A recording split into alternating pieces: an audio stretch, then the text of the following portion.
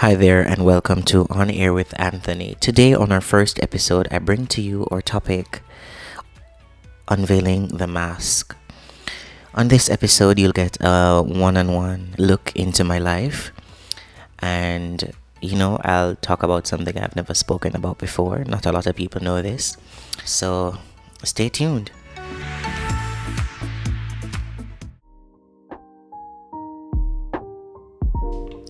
So, as I said before, tonight's topic is unveiling the mask. Now, just a quick look into my life. I am Jamaican by birth. I am young, I guess. I'm 25. And I'm proud of that. I am an event planner by profession and also an interior decor specialist. I also do project management and events management and productions. However, that's not really the mask I plan to unveil tonight, so let me get into it. This is somewhat touchy for me to talk about. However, I'm gonna try to be, as open and honest as possible. I've never spoken about this before, at least to anyone apart from two specific persons who at that time were at the helm of my assistance. Now, how do I put this? Okay, let me get to it. Deep breath. Let me get there. Okay. In the year 2015, I was working for a specific company. And at that time, I was doing project management for them. Now, I was asked to represent them in Montego Bay.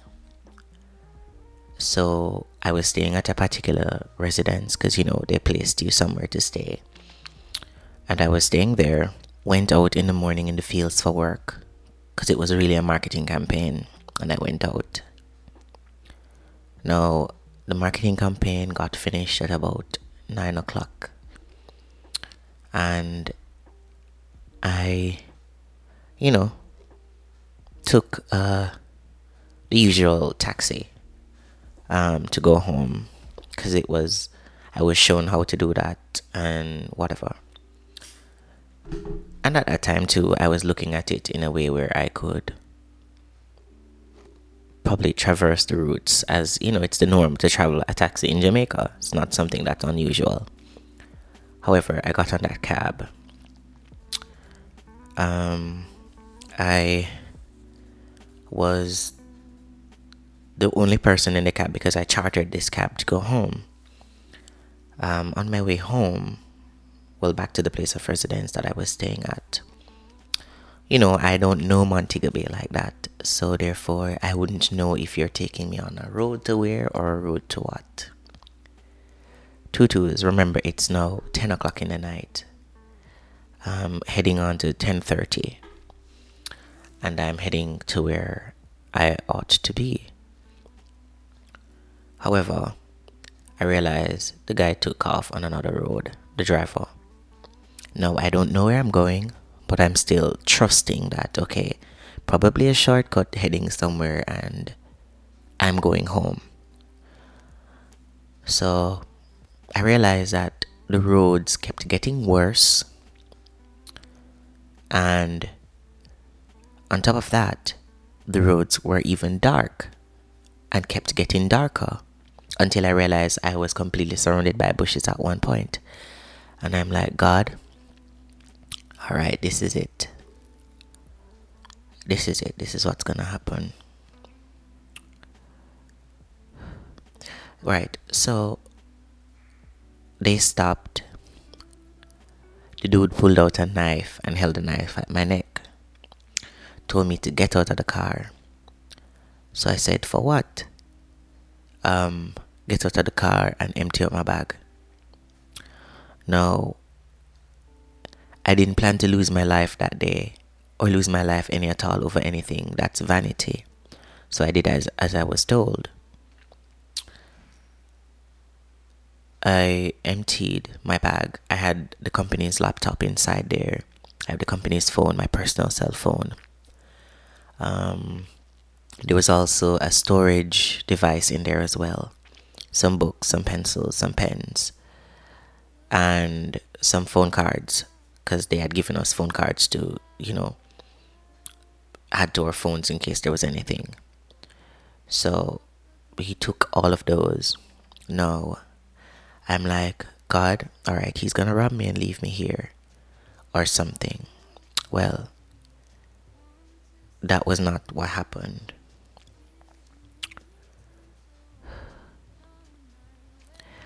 The dude went on to tell me to take off my clothes. So I'm like, okay, you're gonna rob and take my clothes too. That's kind of ridiculous, but I didn't ask any questions. I took off my clothes as I was told. There was no way to run. It would make sense I run, it would make sense I scream, right? So I did I was as I was told. Um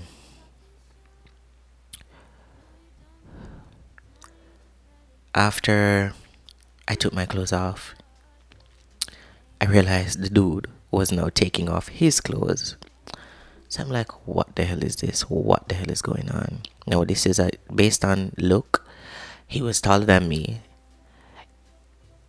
slightly medium built in body, and the dude took his pants off. And in the midst of everything, I am like, what the hell is happening here? Still keeping my composure, he told me to turn around, rest my hand on the car. No. I wonder what in God's heaven is this? Only find out that this gentleman was literally raping me. Right? In the process of everything, the knife was still at my neck. It was still at my neck. At one point it was not there. He had it in his hand. And while I'm there experiencing all of that excruciating pain and legit just going through the waves of what's happening, I legit, at one point, my body just got numb. My senses got numb. I couldn't feel. I just had to just sit. I just sat there on the ground. When he was done, I just sat there. The gentleman, give me a sec. The gentleman took my stuff off the floor because my clothes was there. My clothes was left on the floor. He took the bag, the laptop, the stuff, jumped back into his car and drove off and left me there. Now, it was really dark. I felt like I was feeling on the floor, on the road. You're in the country, so you're hearing the little crickets chirping and everything. And I'm crying. And I'm crying and I'm crying and crying. No, this is the first anything of this nature has happened to me. So, I don't know how to react at that moment. But the greatest part about it is I was still alive. Right? So I managed to find my pants, didn't find my shirt. It was dark. So I start walking back the opposite way of how I got there. I walked for about a hot estimated 20 minutes, half an hour thereabout. And I got to an intersection. No, the intersection, there was one light on that road. The intersection, one street light. I didn't know if I should go left. I didn't know if I should go right. Because one, I'm like, okay, I don't know where I'm going. I'm just walking. But my intention is to get some form of help and whatever. I sat there for a couple minutes. Then I started walking. Walked and I walked and I walked. Darkness, darkness, darkness. Darkness. And I kept walking. Right? I kept walking. So, in the midst of everything, I walked. And it was finally until I felt like forever I was walking. I got to another intersection and I just stood there at a bus stop, you know, those rural bus stops. And I just sat there. Um, a car shot past, a car drove past, you know. I was still sitting there. Then another car drove past, still sitting there. Then finally, a car drove past with a lady. And she pulled over. Because, of course, if you know me, you know I look like a child. So she was wondering, what are you doing here? And at the same time, she was being cautious because, you know, it's a lonely road. She's a woman, so she don't want anything to happen to her. Now, this woman is... she heard me crying. She stopped. She came out of her vehicle. She said, what's going on? Why are you here? Why are you here? I started telling her what happened. And she said, get in the car. Mind you, there was blood all over my pants because, of course, I was just raped. And she said, hold on. Let me get something from my trunk. She got like, I think there was something, I don't remember if it was like a piece of cardboard or something, and she got it. And she placed it in the back of her car. And she said, lay down on it. And I laid sideways on it. And she said, where you want, what, I'm going to take you to the hospital. I said, no, don't take me to the hospital. Take me to where I'm supposed to. Just take me to, this is a particular address. I can't know this much. Or take me to an area where I can, you know, maneuver myself outside of that situation. It was 11:30 at this time. And I am wondering and pondering, so I asked her for a call. She said, all right, no problem. Gave me her phone. And in the midst of it, I started to make a call to my boss. Now, I got the address of where they were staying, and she took me there. When I got there, came out of the vehicle, I told her thank you. She said to me,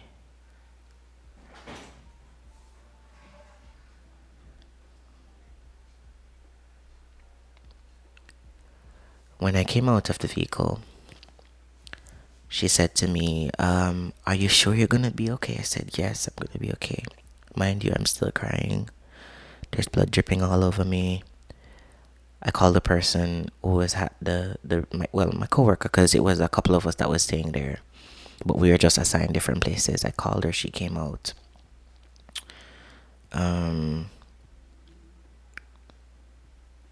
After she came out, she took me in, asking me what was going on. Mind you, I wasn't speaking at this point because as much as I felt relieved that I'm somewhere safe, I was still in shock and still trying to comprehend with what just took place. Did it really happen or did it not?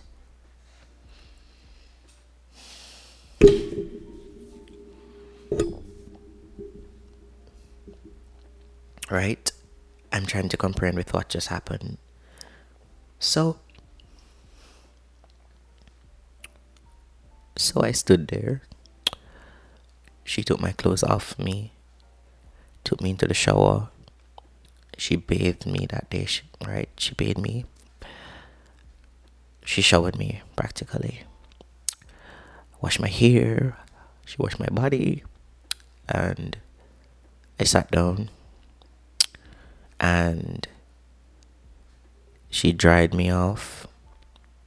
Got me in some clean underwear. I was there. And she kept asking me, talk to me, what's going on? And I'm there, and what am I supposed to say? In a moment like that, what am I supposed to say to her? I managed to come down. They called my boss, my director, and they're explaining what happened and thing. My director drove from Kingston the night, and she came down to where we were. She got there like in the 4 o'clock in the morning, and she kept asking me what was going on. I told her what happened.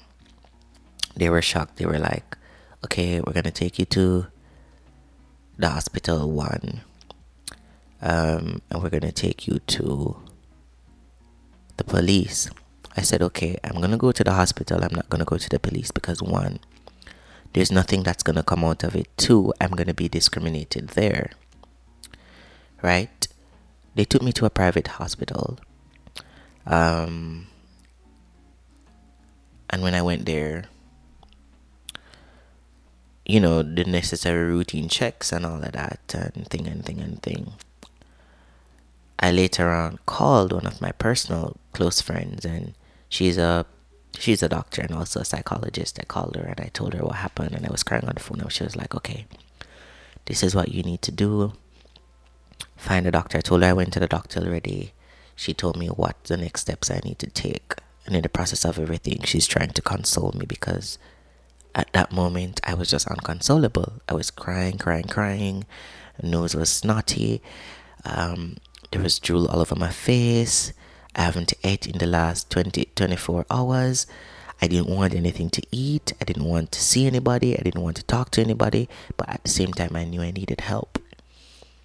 Now, she managed to get me to a place where I was able to calm down. Because in the process of healing, you have to accept everything that's going on, right? And I got that. Calm down. They did whatever exams. I got them back. Everything was good. And I was really happy. However, it happened. So I was still left with that scar to deal with. And the funny thing about life is, in the midst of trauma, in the midst of adversities, there's always somebody that pops up, shows up somewhere that gives some form of relief, and I must say that it took me a hot minute to realize that I'm not dead, but at that moment I wanted to be. I really wanted to be. That's not something I wanted to share as an experience to anybody. But I had to talk. I had to seek help. And while I thought I could have dealt with it on my own, and I've been keeping that in for years, I realized it has affected me in a lot of aspects, in a lot of ways, because even right now I have a big trust problem with people. It takes me a while to get to that place where I'm open to people, to trust them, and I think that is mainly because of that, right? I got the help that I needed.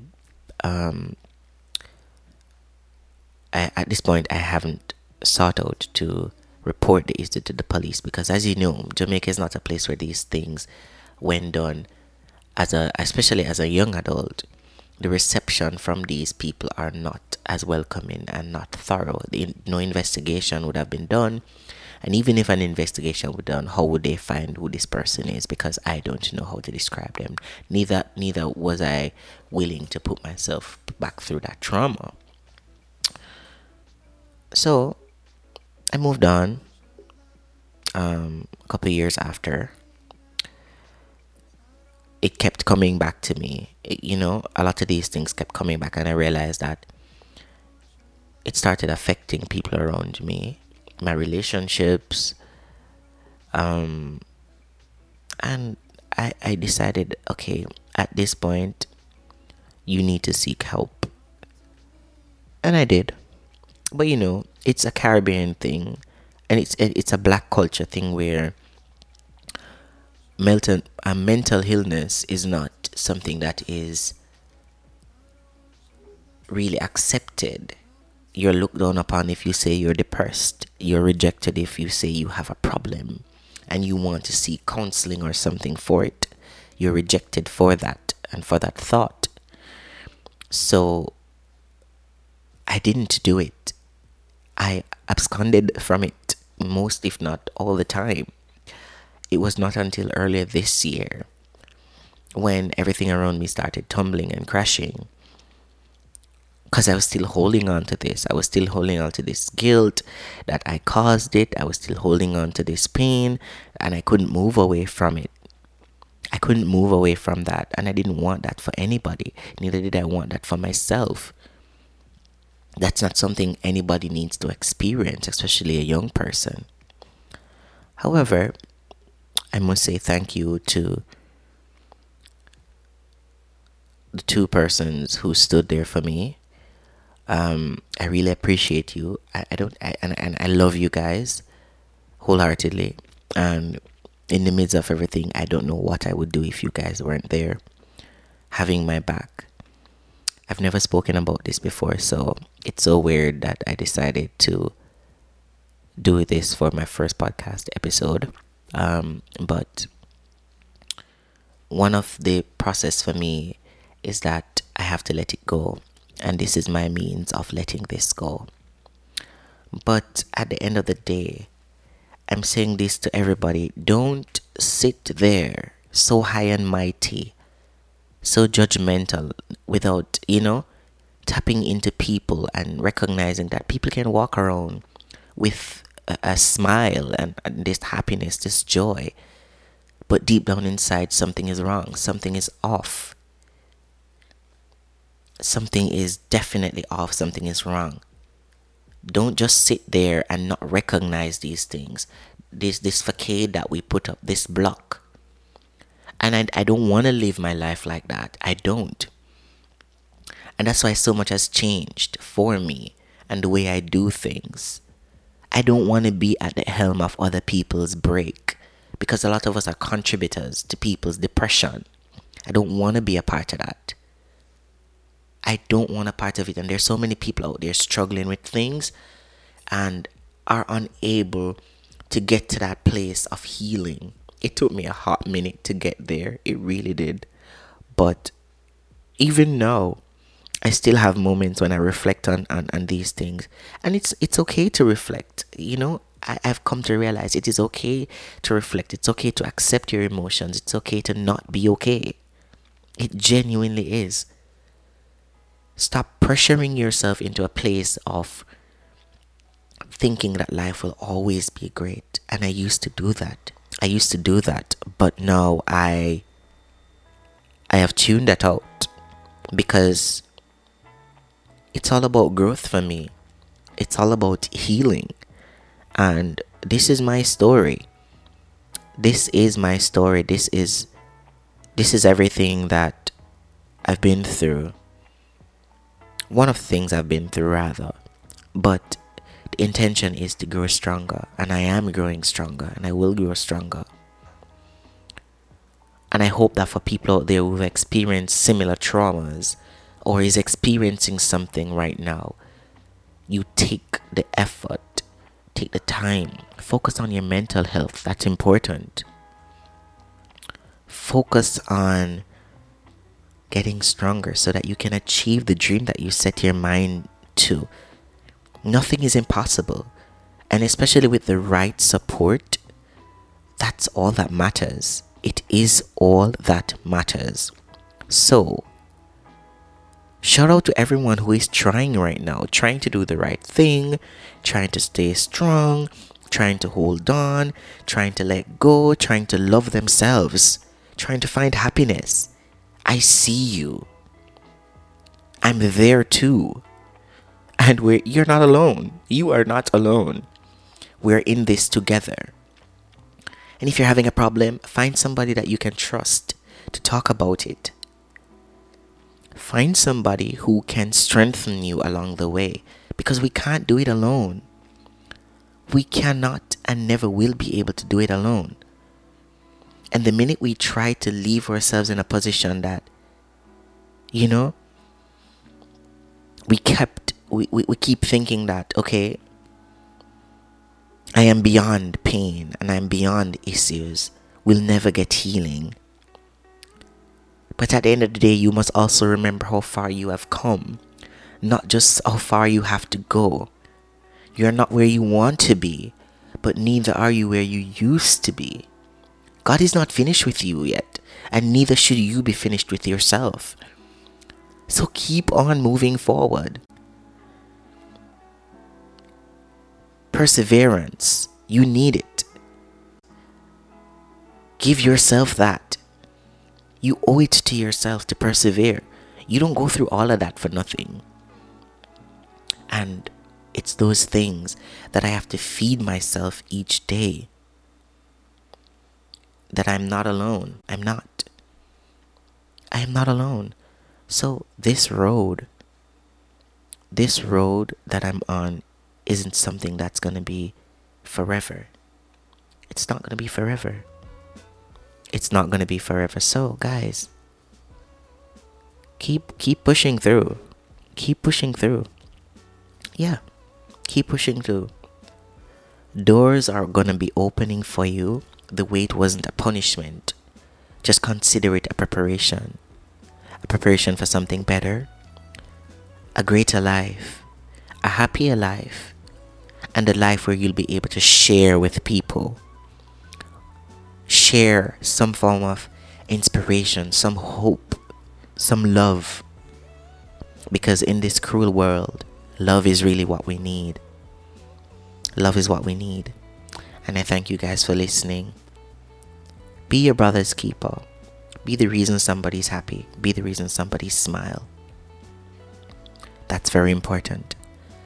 So until my next episode, I encourage everybody, keep safe, wear your masks, sanitize.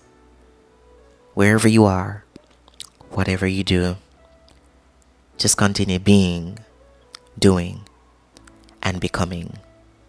Until then, see you guys.